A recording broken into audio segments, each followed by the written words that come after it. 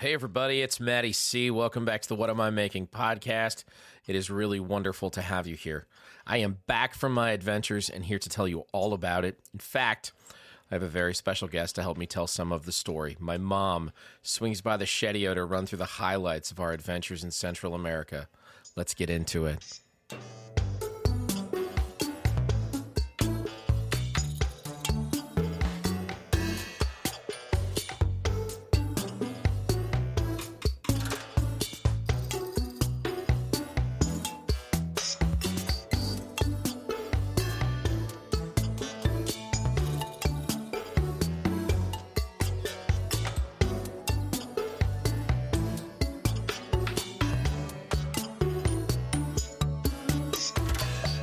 Hey everybody, welcome back to the pod. It's Matty C. It's really wonderful to have you here. I am back from Central America. I am back at the desk. I am back in the Shedio. It was an amazing trip. I can't wait for you to hear my conversation with my mom where we discussed just some of it. I hope you kept up with the missives from Central America.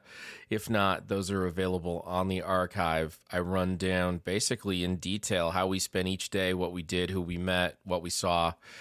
And then we go over some of that again today. So it's been really fun to spend so much time with my mother, and we even touch on that during the interview. But I want to thank you all so much for your kind words and your encouragement while we were gone.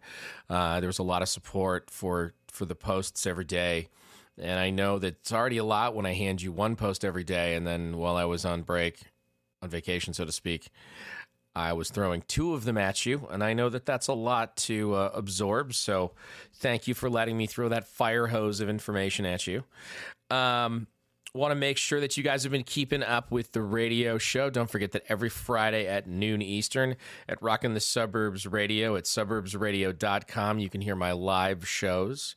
Every Thursday, I will post a question about that week's theme, and every Tuesday, I will play an episode that's archived here at WAIM. So make sure you're checking out the WAIM radio tab in the archive, and you're going over to Suburbs Radio every Friday at noon. And make sure you're paying attention and participating in those call-outs where I ask for more tracks. Get involved by submitting your favorite songs on the theme for each week. Another reminder that while I am home right now, I am going to hit the road again here in just a few months. I'm going to be going out for a very lengthy 4-week tour in June where I will be taking the Shedio on the road. I'll be going all over the eastern half of the U.S., and I just I just secured 3 dates here in just the last week or 10 days while I've been gone or since I've been home. I have confirmed dates in Washington, D.C., Baltimore, Maryland, and Kingston, New York. I'm really excited about all 3 of those shows. And one of the ways that you can support the tour itself is you can participate in the Matty C postcard program. This is where you can buy one postcard or you can buy a little multi-pack postcard. I will, at one or more places along my route, stop and purchase a card for you. I'll make a little note, let you know what's going on the tour, and I will send it right to your house. It is a great way for us to stay in communication with each other while I am gone. You'll get a special note just from me. That's just for you. And you can help throw a few bucks my way to help support the HMS Matty C out there on the road this summer. You can find more about the postcard program and about my stuff if you head on over to my label's website. It's phono4records.com. And if you want to find out about my solo shows and stuff, it's phono4records.com/Matthew Carlson. If you go over there and take a look and consider supporting or, RSVPing for one of the shows this summer, or I still need some hosts. This would be another thing you could help out with. I need some hosts in a handful of places, most specifically in the Southeast. I'm looking to fill about 3 or 4 days somewhere in the Georgia, Alabama, Mississippi, Tennessee, Arkansas corridor. I've got some dates running from the 22nd of June through about the 25th or so. And I've got some dates to fill. So if you want to go on over to phone4records.com/Matthew Carlson, you can see the tour itinerary and kind of see the spots I'm trying to fill. Hosting a show is incredibly easy. You basically just need room for 20 or 30 friends, a place for me to set up, and one outlet for me to plug into. From there, you can do as much or as little as you like. You can make a fancy meal. We can order some pizzas. You can just tell people they're on their own. It's usually BYOB, although people do offer a handful of things usually. And it's a nice little party, and it's a great way to share my stories and my songs with your neighbors. And you can create a really special evening for your friends and the people in your community, and it's an honor for me to be a part of it. I'd love it if we could do something together, so hit me up. I just published over the last couple weeks 2 guest editions of the 13 Films to Get to Know Me. My friend and bandmate and archivist and artist and awesome dude, Jay Virus, did his. That got a ton of feedback. Jay is a super great old friend, and I love him dearly, and I was so excited when he reached out to me and wanted to be a part of this, so make sure you're checking that out. And then even more recently, I published one from my good friend Kevin Alexander, who runs a terrific Substack that you should be subscribing to, called On Repeat. And Kevin writes about music, both new and old, and is just a great, interesting guy and a great writer. And Kevin put his list together, and that too got a lot of feedback, and it has sparked a couple more people wanting to volunteer and throw their hat in the ring, and maybe that could be you. I would love it if you could tell us who you are with your 13 films. Let me help you put that together. You can either email me directly at whatamimakingblog@gmail.com, or you can comment on one of these posts on the Substack, and we can find each other that way. Or you can even send me a voicemail. You can go to speakpipe.com/whatamimaking, leave me a good old-fashioned voicemail, and it'll show up in my inbox. I might even be able to play it on the show. So please hit us up. Let us know what your 13 films are. I'd love to help you put that together. Don't forget that if you're in the Lansing area on March 13th, we are doing a screening and live Q&A and discussion about the Swedish classic My Life as a Dog. You can pick up your tickets now at robintheater.com. That's the Robin Theater, TheAtre.com. You can buy either just a ticket to the screening, or you can also buy a special combo where you can support local bookshop, A Novel Concept, and you can buy a copy of the novel on which the film is based, as well as get your ticket to the screening on March 13th. Last but not least, my friends, make sure you are participating in our Best Band of the 90s Bracket Challenge. This is ongoing every Saturday. We've got a new set of matchups. We are working our way very much close to the quarterfinals now. We are just on the verge of that, so make sure that you're paying attention and you're voting each and every Saturday. Democracy counts on it. Democracy dies when we stay at home, kids. You have to get out there and vote. You can only vote once per email address or per Substack account. But go out there and come on over and vote and have fun and get the conversation rolling. I would love to know, do you think REM's going to live up to the number 1 seed? Is Nirvana going to pull off the minor upset? Will Pearl Jam make it to the finals? Where do Radiohead come in? Do the experimental hipsters take over? Do GBV have a chance? They're the 5th seed. They're the most prolific band in the history of rock and roll, maybe, and certainly of the 1990s. And I'm just fascinated to see where this is all going to go. Kids, before I get into the interview with my mom, wow, that is a hell of a way to start to ask for paid subscriptions. Before I talk to my mommy, I want to remind you that this space is powered completely and solely by listeners and readers like you. I know that's a very PBS thing to say, but this is a very PBS model. I'm running this thing without a paywall, and I'm trying to grow the audience as much and as fast as I can and do that in a really genuine and sincere way. I'm trying to continue to put out work that I think is really, really consistently good and that I'm proud of. But this work is reliant upon your financial support. I spend a lot of time on this, and it's time that I love, and it's time that I am so thrilled to be spending. But it's also time that I'm not doing anything else. So this has to be generating some kind of revenue. And to be very candid with you, the free readership is growing at a really nice clip, a really great rate. And since that has really picked up, the paid subscriptions have basically stayed the same. And I'm trying to find some new ways to entice folks or encourage folks to get involved and to become a sponsor. If you're able to do that and you haven't yet, now would be an amazing time to do that. You can do it for as little as $5 a month. You can sign up for a yearly subscription for $60. You can also become a founding member if you've got a little bit of extra cash. And it's incredible what something like that can do, not only for the logistical needs of this space in my life, but also in terms of making me feel that I'm on the right path. So if this is something you appreciate and something you like and something you enjoy, especially if you enjoy it every day, I'd really, really like to encourage you and ask you if you would consider to sign up for a paid subscription today. So you can go to whatamimaking.substack.com, sign up for that paid subscription. If you've already got a subscription, maybe you want to gift one to a friend. If you're not in a spot to be able to help with money right now, that's completely understandable. There are a couple of ways you can help. You can share this pod or any articles from the Substack that you really enjoy. And, the more you get those out there, the more likely it is we will find an audience that is like-minded to us.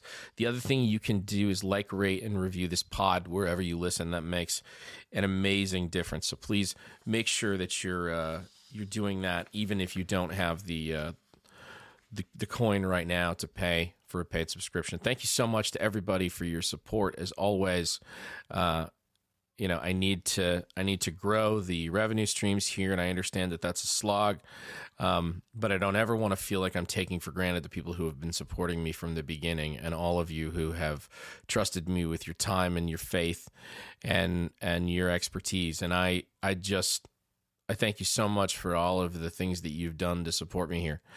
So please don't ever think that when I ask for more, that it's out of a lack of respect or acknowledgement of what's already been done. So thanks so much. I really appreciate that.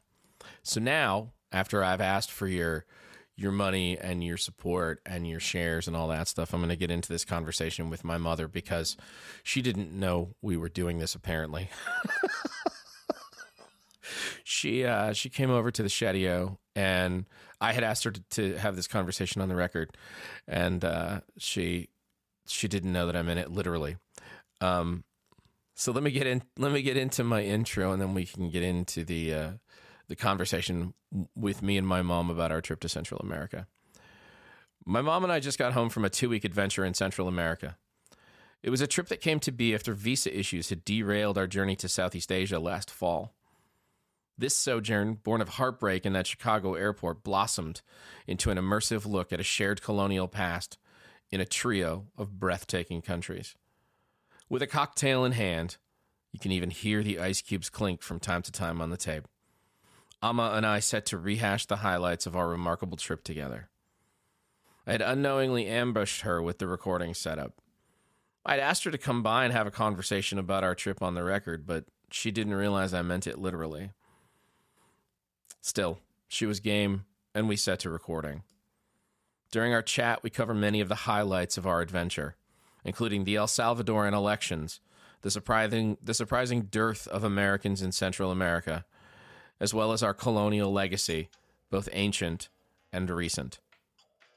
You'll also get to hear two dear old friends that managed to get along incredibly well together on the road. Come share our stories, our impressions, and the joy of our Central American adventure. Join me and Amma for some travel talk. Enjoy.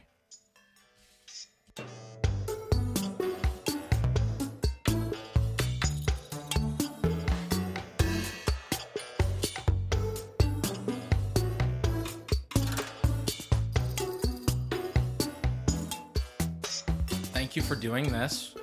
Oh, you're very welcome. We probably won't include that first bit. All right. But yeah, I appreciate you letting me sabotage you since you didn't know we were going to do this, and at least there's a cocktail.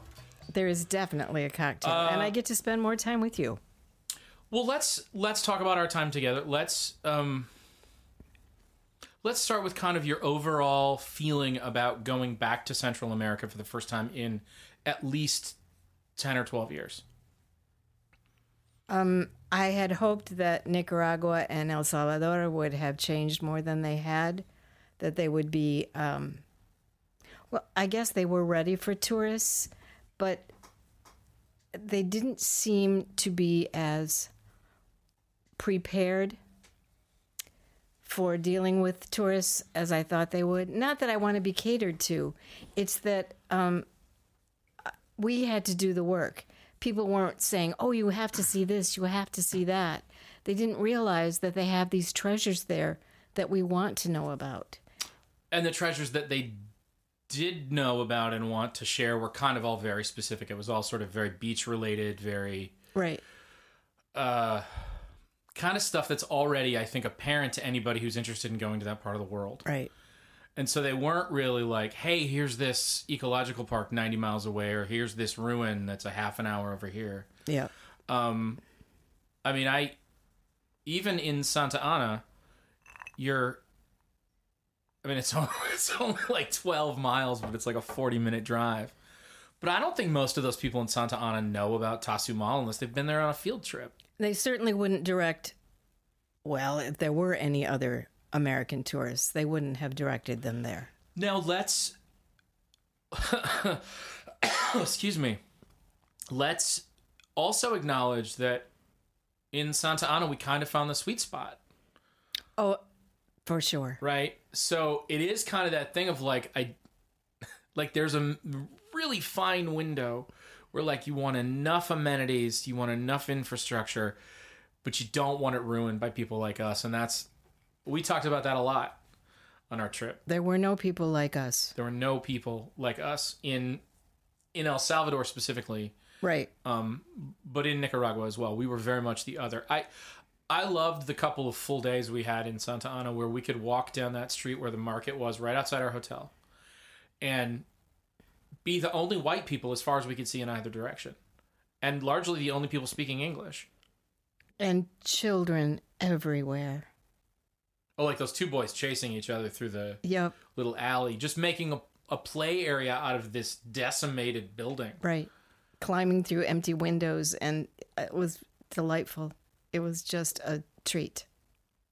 We did a lot of that kind of thing. We did. How much of that do you think we did because we planned well, and how much of that is just possible when you have more than a week to try to take in a part of the world? I think we had very few expectations or even plans. I think we knew the general route that we were going to take and where we needed to end up when, and we were open in the meantime, and that is my favorite way to travel. It kind of felt like we hit the sweet spot in that we knew that we wanted to see specific things, and we knew we needed to get home at a certain point. Right. But, you know, if Leon had been a bust, which it certainly wasn't. No. We could have ducked out of Dodge a day or two early. Yes, we could. Did you feel like we saw anything that was a bust? Gosh, no. Okay. Gosh, I sure didn't. No. And there were things that I never heard of that church. And to be able to walk around on those white domes and feel like I was on a mosque when it was clearly not. And then you go inside and there's the traditional cathedral with the gold inlays, and it was stunning. It was really amazing. I have not seen as many as you have, but I've seen a lot of churches. A lot of churches. I've never seen any church like that one. Not ever. And it's almost like walking on clouds, which I wonder if that was the idea. Maybe. And again, like this is an UNESCO World Heritage Site. It is, if you look up things to do in Leon, this is like the number one thing. Well, were there a dozen other tourists on top of that building with us? Probably. And most of them looked like they might have been locals. There was one group of kids that clearly looked like they were from the area. Right. And so nobody's going out of their way to go to this place. No. And you don't have to go out of your way even much. No.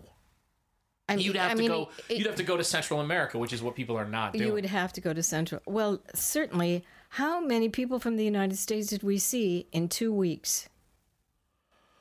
Until we got to Guatemala, almost none. I don't remember any. I saw what could have been a Canadian couple or could have been an American couple at our hotel in Granada. I don't know. Okay. And that was like the first morning. Yep. After that, all I saw were Europeans, and there was one couple that I know they were Canadian because I heard them talking to another couple about being from Ontario. Right. Which we're basically from Ontario.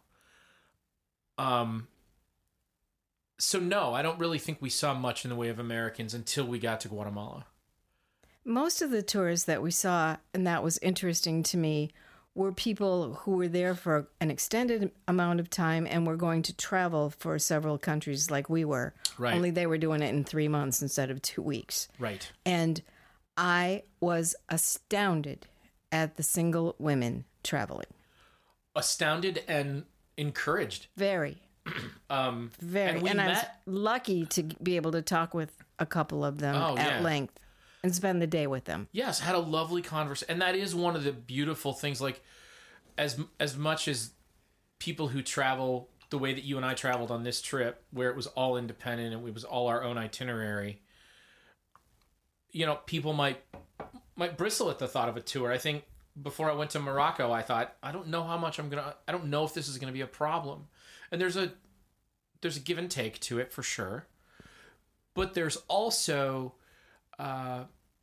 kind of a purity to just saying, I'm going to go do this thing. And then even if it's just for the day, I'm going to turn myself over to this other thing. And then other people are in that situation with you. And it just breeds this sort of traveler's compassion that most folks just kind of bust out and want to share their adventures and hear from you about yours. It breaks down a lot of the initial, hi, where are you from and what do you do for a living? People didn't ask what they did for a living. Mm-mm. I mean, we knew that some of the people were working remotely, and that's all we knew. And right.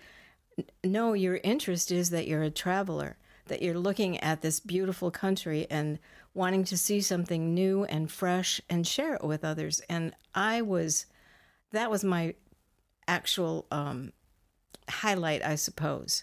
People say, what do you remember? Well, I will remember that. I will remember driving in a tuk-tuk with those people from 4 different countries, and there were only 5 different countries. And there were 6 of us in that tuk-tuk. Yeah. We're like an Olympic delegation in that tiny little vehicle. I'm pretty sure in the United States you could not have 6 people in a tuk-tuk. I'm not even sure it's legal in Guatemala, but no one's going to enforce it. That was terrific. That was just terrific. And then, the young man from the Netherlands, Richard, we waved to him at least 4 other times on that trip. He was on buses and flights and in Tikal with us, and it was just really funny. So you kept seeing this. It was almost like seeing a long lost friend that you'd met one time for 10 minutes. I also I was reminded of the pride of place that everyone has. Right.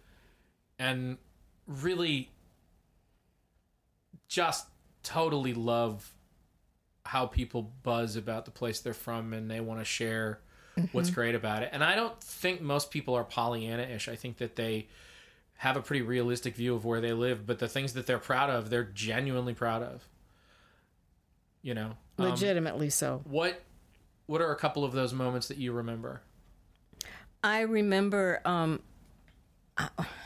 actually, it's a pretty shameful thing for me because everybody that we did talk to who spoke English, which wasn't a lot, but every single person knew so much about our country and our politics. And I am woefully ignorant of most of theirs. So much so that we were in El Salvador 2 days before a presidential election in the country and didn't know until a cab driver told us. Right. Exactly. But that actually was one of the real perks of the thing for me. Actually, that whole weekend, even though we couldn't get a drink because you can't have alcohol served for the weekend of election, and that elections are on Sundays as they are in Ecuador, which makes kind of sense. It's a very common day throughout much of the world to have it on the Sabbath so that there's an opportunity for more people to vote. This is another example of where you and I discussed this on our vacation as well. One of the things that's wonderful about going to other countries is you get the privilege of seeing what we do well, things that you take for granted. You know, things like basic infrastructure or roads or clean water or throwing toilet paper in the can when you flush. But there's also stuff that even in places like Guatemala, Nicaragua, and El Salvador, where there are lessons that we could learn. Right. You know, and one of them is it'd be great if we could find a way for more people to participate in democracy instead of fewer. That was a good thing about El Salvador too, because when I was in Ecuador for their election last year, everybody that we talked to, and they were just tour guides, taxi drivers, guards, whatever, they don't vote. Right. Because that's just doesn't do any good. That's their own little. I mean, they had an assassination the minute we arrived. Yeah. Not 10 minutes from where we had our hotel, and the guy was like the leading candidate at the time, and no one thought anything of it. Yeah. Oh yeah, that's just those politicos. And yet in El Salvador, people actually had a vested interest and sounded like they were voting. That's good. Yeah, I mean, it sounds like the candidate that they chose is compromised in his successes, shall we say? You know, it's hard to know. It's hard to know. But it was fascinating to have on-the-ground conversations with real people the day before the election. That was really interesting. Really interesting. As I shared with you that day as we were kind of walking around, it reminded me very much of traveling to Britain in 2016 and the feeling right after Brexit. Right. That was something that just, even people who were apolitical, it couldn't be avoided. And how it's a bellwether for what happens where you live. You know, it's nothing happens in an echo chamber. One of the, I remember hearing the phrase unformulated theory thrown out a lot on our trip. Oh my. Every tatty. Yes. One of the unformulated theories that we tried to suss out was that we felt a sense of, and I think the best word we could find was joy, lacking in the Nicaraguan people. Yep. And you and I both found that troubling. And we talked about kind of the long arm of history. And these people have been through the ringer more than once. And I think they've lost, unlike maybe the people in El Salvador, I think they've lost a lot of hope. They're filled with some cynicism about, they've got a guy who's been in power for more than 40 years. And he was installed by forces outside their own country. And yet there is such an immense pride of place with the Nicaraguan people. And history. I was so moved by Leon. I was so amazed by how fresh that revolution still is, how much it still matters, the way that they market, the way that they pay tribute to it. I was also really, really impressed and encouraged by the number of women who were represented in what we saw. Right. Right. That walkway that had all of the pictures, that there were a lot of women. Yes. Am I wrong that seems not only a surprise in a military movement, but doubly so in a Latin American culture that is kind of known for being chauvinist, if I may make a stereotype? I think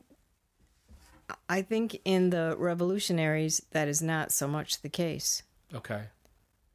I know that the in Mexico, when I've been, the people who, they respect their women. and they know that really they rule the roost. Are you speaking specifically of Zapatistas in Chiapas? Not specifically, but that would be included, yes. Okay. Absolutely, yes. And, I cannot remember the woman's name who won the Nobel Peace Prize from Guatemala. Gilbertina or I can't remember her name. But she's like a real strong hero.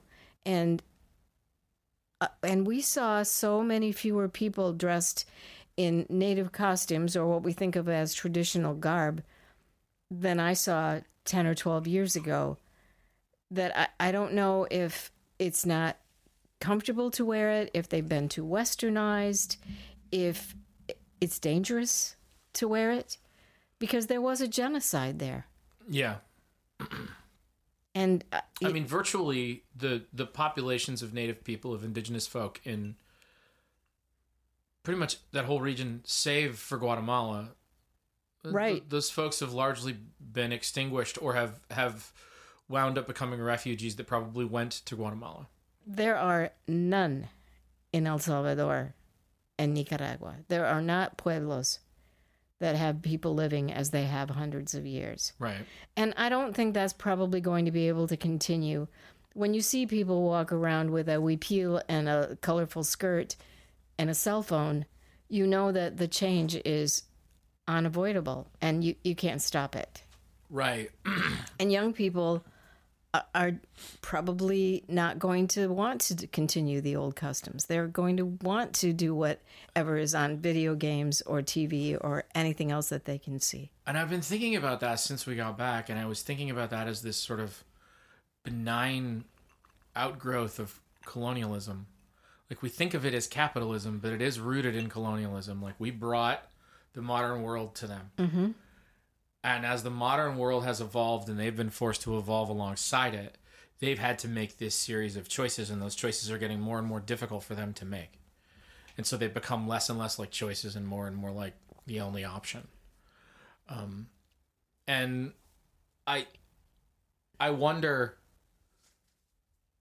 one of the things we also talked about was we wondered, like with a lot of the female vendors, they're dressing in traditional clothing, but they're bringing their kids, and their kids are dressing in Western garb. Right. So then you start to wonder, is this even really real, or is this just a uniform you wear for work? Yep. And the answer is probably yes. That when she goes home, she puts on something much closer to what you and I wear at night than what she's wearing during the day while she's trying to hawk fruit or textiles or whatever it is she's selling. We don't know. No. We only see them in their business garb. And maybe that's all it is. I worry that that's all it is. I mean, I think that there are, in the same way that we have native traditions or folk traditions here that we're trying to keep up,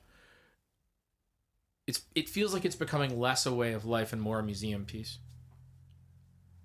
I don't know that I feel bad about that, because as a woman, I know that those cultures, most of them, women were commodities. You were not chosen. You didn't choose. You were bartered or whatever. And that still happens. We found that in Chiapas. We definitely found that in Chiapas. Yeah. And that's not good under any circumstances. No. I don't care if you're trying to preserve a way of life. That way of life doesn't need to be preserved for my money. Absolutely not. I mean, any more than saying, okay, there's something to preserving Southern heritage. You can do that without making slavery a good thing. Yes. There's a way to do that. There's a way to honor that. Definitely. And say, and here are the missteps of that culture. Yep. But again, to either just wholesale accept it or wholesale dismiss it is anathema to education. And not realistic. No. Very few things in this world are wholly good or wholly bad. Very few things. There's an awful lot of gray out there. Uh-huh. Yeah. What stood out to you about our experience in Antigua? Because we spent more time there than anywhere else, and I think we had very similar sort of mixed feelings about it. It's not quite Disney World, but it isn't how people live. It is definitely a tourist place, but it is called Antigua Guatemala. It's not just Antigua. It means Old Guatemala because that's where the capital used to be. And so to see those buildings, and I don't know how many churches. Oh my God, there's one crumbling on every other street corner. Every other street corner. And to see it's beautiful, and it was kind of relaxing and a little indulgent because it's kind of top drawer for Central American travel. It's kind of bougie. That is not so bad after traveling thousands of miles. It's really not so bad, but it's not very authentic. No. You and I were talking. It's an ancient walled city. Yep. It was built in the early 1500s. I mean, it was one of the first things the Spanish built when they came to the New World. Yep. Same there's not a cobblestone streets. Yeah, that I cannot imagine being a taxi driver on. Nope. God forbid. There's a million motorcycles in the city. There's like 2 motorcycles for every person in the city. Easily. And they all line up on the sidewalks next to each other, perpendicular to the sidewalk. And I'm watching like pairs of people going down the street. Yep. And it just doesn't look fun. It doesn't look enjoyable at all.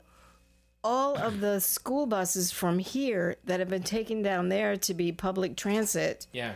And some of them are duded up with colored lights and spangles. They've all got a name. Yep. They're like Estrella or Esmeralda. Yep. But they're still often that same yellow with the black stripes on it. Some of them even had the school's name on them. Yes.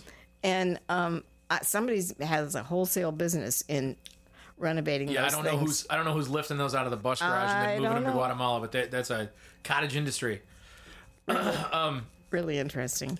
I was on my walk the one day by myself and I found this, but I was so fascinated by the sort of chicken bus staging area behind the market because you got to watch all these people getting ready to go home after a very long day.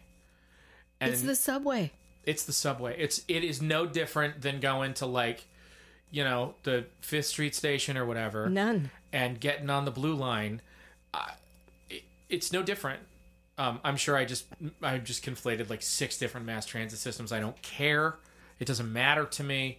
But like I took a handful of photos that I thought were really kind of interesting of just people waiting around. And this was such a great moment of me watching people thinking of something that they think of as banal, that they're bored by, that they can't wait for it to be over, and I'm just fascinated by it. And that's the thing I'm most allured by with travel, is that it changes your mind about simple things. That whole banality, when we went, for instance, when we got on a plane and flew to Flores to go to see Tikal, that's huge for us. Okay, we're going to go. We're going to not pay very much money, really, and fly across the country and land in this place, and it's really cool. And then we're going to talk to this guide who's been taking people around Tikal and feels so proud of what he does and so humbled by it and calls it magic. And every day is new to him. But for a lot of those people, they're going to drive that same van to get the people to the airport. Yep. They're going to drive that same bus to get people into Flores. They're going to take that same plane and be a stewardess on it. And oh my gosh, for them, it's just business as usual. Yeah, it's just another day in the jungle. But for one day, for us, jungle. Oh yeah, those people at the lodge, they serve their coffee every morning and they just don't even care. No. And for us, it was like Tarzan and Jane. Oh my word, that was spectacular. I want to make sure I get this right. $78? Yes. Is that what it was? Yes. Okay. We stayed in a room, and it was nothing but a room. I mean, it was a room and 2 beds. That was it. Yep.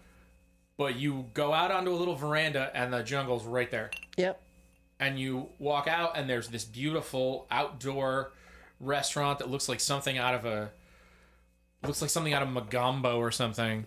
Like just this most elegant lodge just cut out of the wilderness. And then you walk out the door. Pool tables and a fancy bar with candlelight. Absolutely delicious gin and tonic. And then you walk down this little path and you turn right and you turn right again and you're in the damn park. Right. It was just a stunning experience. I wouldn't even mind spending a week there. And it would be so relaxing, and you could read. And then the pool area, you didn't even go up there to behind that. It's like all by myself. I'm in the jungle, and then there's this pool with a veranda and tables, and it's so quiet and sunny, and I would recommend that to anybody. Was it hot in the jungle, Mom? No. Did people warn us that it was going to be hot in the jungle? Yes. They warned the Northerners from Michigan that it was going to be hot. I was never like, oh my God, it's so hot. Never. The entire time we were on vacation. Never. Not once during our trip. It was like high 80s in Nicaragua, and that wasn't bad. In fact, the first night we had the air conditioning on, and I froze to death, and we never turned it on after that. No, we didn't need it again. No. It was really great. Really great. Much warmer than when we went to Morocco. Oh, entirely. Very comfortable. Not hot, but I was not cold ever. It got chilly at night in Antigua, but with a jacket, it was fine. It was fine. Yeah, and then we would just walk 15,000 steps and go. Yes, we did. Get drinks and eat dinner. Yep. We did. What do you suspect? Oh, I thought of another moment that I really enjoyed. I really enjoyed our drink with Bisa Mark. Oh, my. I felt so bad not buying anything from him. It never would have gotten home. No. I mean, I know he doesn't care because he just wants to make the sale, but it never would have gotten home. No. But that was such an interesting conversation. I mean, here's this guy who gets on a bus every morning, packs a backpack full of stuff, walks the streets of Antigua or Grenada, which were not busy at all. No. At all. I mean, it wasn't just the lack of American tourists in Nicaragua. It was the lack of tourists. There were more of them in Leon. There was almost no presence of tourists in Grenada. It isn't even tourists. It's that you have coffee shops, and in any other city I've been to, there are locals who go to the coffee shops and sit out in the sun and have a cup of coffee or a biscotti or something. There was nobody. Yeah. We did happen upon that little plaza, I think the second night that we were there, and we saw some families, but it was still really quiet. Most of the time in the main square by the cathedral in whatever city you're in, there's a big to-do, even on weeknights. And they're just, even in the main square, there was more of that in Leon because the church is so huge. And I think the square is pretty impressive. But it still wasn't a fraction of what it is in Mexico, in my experience. In Leon? In Grenada specifically. In Leon, it felt like it was steady but not swamped. I would have thought in a city like Leon, that square would have been packed. I would have thought, but I didn't think there were any people there. The only one that had any people until we got to Antigua was Santa Ana. Yeah. But that church looked like, my gosh. And that church lit up new. That at was only night. like 130 years old. Oh, right. Yeah, that thing does look like a Disney creation. Oh my goodness, that's beautiful. The way they've got it lit up is really something. It's really something. But no, it doesn't look real. Although there is quite a little sleight of hand that happens when you see it first at night, which is the front of it is all painted white. Right. And it's all this beautiful, like, white marble looking thing. And then there's like these weird off shades of white. And the lighting, a little green, and the lighting is like so it makes it look super three-dimensional. It makes it almost like hyper real. Yep. But then when you see it during the day, you realize that everything on the side is just in regular red brick. Right. And that at night you don't even notice that because the front of it is so dazzling, all lit up like that. Yeah. I just thought it all looks like I felt like I'd been duped the next morning when I saw it. I was like, wait a second. really, really experience that I will never forget. Just because we saw the colors sort of from several blocks away. Right. And we went, what is that? But that's the joy of being on your own and just walking around. You stumble on those things. Do you miss stuff? Probably. Yes. But you're not guided by this guy with a flag and he's leading 40 people along these. No. And we did see that once in Antigua. We did. And I got the shakes a little bit. And I was like, oh, I'm so glad we're not doing that right now. Right. Again, doing it in that part of the world just doesn't make sense when I get to travel with you, at least. Well, your Spanish was getting pretty darn good, Matt. It was getting better. You were, because I sat in the front and talked to the cab drivers, especially Josue, I know that you were picking up just about everything that we were saying. I picked up I could have done a Cliff's Notes version of the conversation. There you go. That would have been, I probably would have missed a handful of things and I would have not picked up on some nuance, but I would have been able to get the gist of the facts pretty straight. I thought Josue was terrific. We got 3 different rides with him and he was just a peach. He was. And a joy to talk to, and wanted conversation, I thought it was really interesting when he talked about how gringos get in his cab and often they just don't even say anything. Especially if they are rich, he said. Yeah. And I suppose he can tell that, and he clearly could tell that we were not. We certainly didn't behave like it. Well, I'm sure that comparatively we are. I mean, we can travel. Not right. A lot of people can do that. Right. But I think he's talking about people who could buy his car with cash that he has in his pocket. Right. What am I forgetting that will stick with you from our journey? Mostly spending time with you, Sunshine. I think we traveled pretty well, and I think we traveled very well. I don't remember, unless you held it in quite remarkably. I'm not that good an actor. Any riffs, any tension, any whatever. I think we are both willing to go with the flow. And even when things like that 15-hour day on the bus and transfers and trying to find a way to get to Santa Ana, we held it together, and both of us said,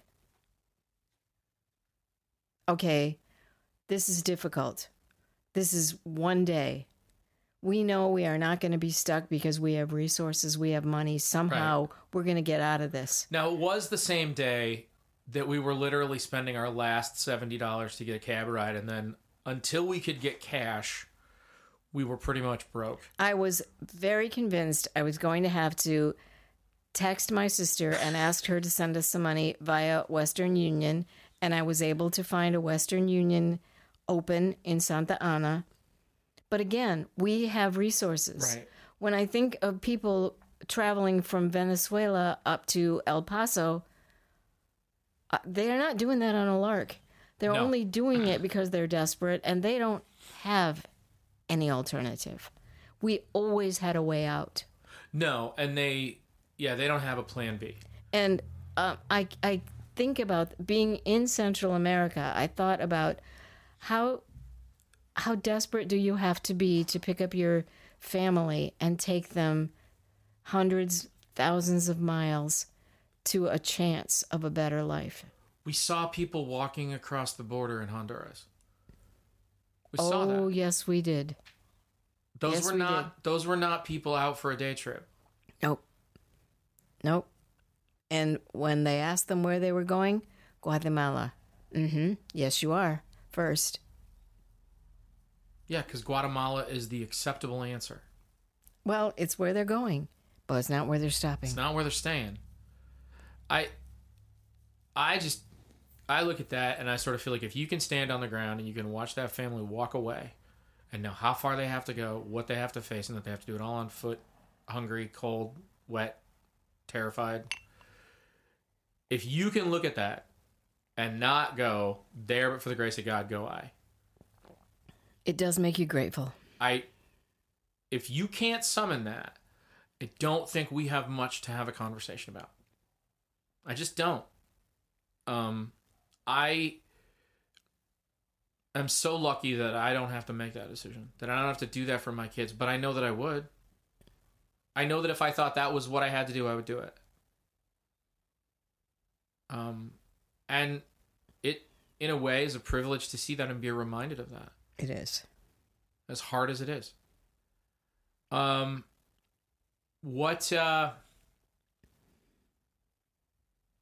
What would you say to people who are thinking, hey, I might go to Central America? What would you tell them that we saw that they should see? An entirely different way of life on one hand, and yet people are living the same way we are, with restaurants and schools, taking care of your families. Everything is exactly the same as far as humanity goes, but the details are different, and they're so interesting to observe. That reminds me, you literally are telling this story about how things are different, but they're the same. And it reminds me of the afternoon that we walked by the school when we were in Leon. And there's this big blue 2-story building. And there's these open sort of breeze blocks. And so the sound comes through. And you can tell they're all at lunch. You can hear it. And I turned to you and I said, it sounds the same in any language. Any language. And you knew exactly what I meant. And that transported me back to any of 1,000 high school cafeteria visits for my job. You can't discern one word. No. In that blah, blah, blah, blah, nope. And it doesn't matter. Nothing. I couldn't discern it in English or Arabic or Spanish. Nope. But it sounds like lunch at school. Bunch of kids. And it sounds great. Sounds great. And again, because you're in a foreign place, it sounds interesting. And instead of going, I've heard that a million times, you listen to the tiny difference and you're awake for it. Yep. That's what travel does. It wakes you up. It lets you go, hey, this is really cool shit happening here. Pay attention to it. Really cool shit. Thanks for sharing a bunch of really cool shit with me. Right back at you.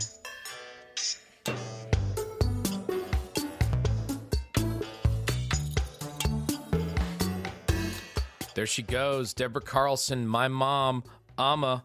What an amazing person. God, I'm lucky to have that woman in my life and to have her be my mother. I don't ever think that that's lost on me, gang. Thank you so much for listening to my chat with me and Amma about our trip to Central America. Obviously, we couldn't hit it all, but I think we did a pretty good job of representing some of the highlights and giving you a vibe and a feel for what our time was like. For any of you who have the resources, the ability, and the interest, I can't recommend this part of the world enough. You will learn so much about yourselves, the world, and your own country. Don't forget to sign up for a paid subscription today at whatamimaking.substack.com. Hit me with your 13 films list and pay attention to everything that's going on over at the blog. As always, we'll be publishing daily.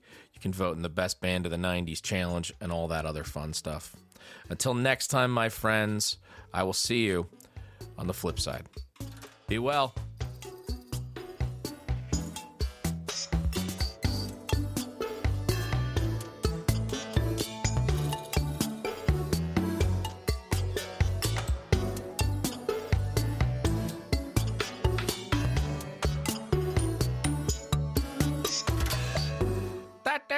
Both the family style and an international edition of Matty C and his ADHD, baby.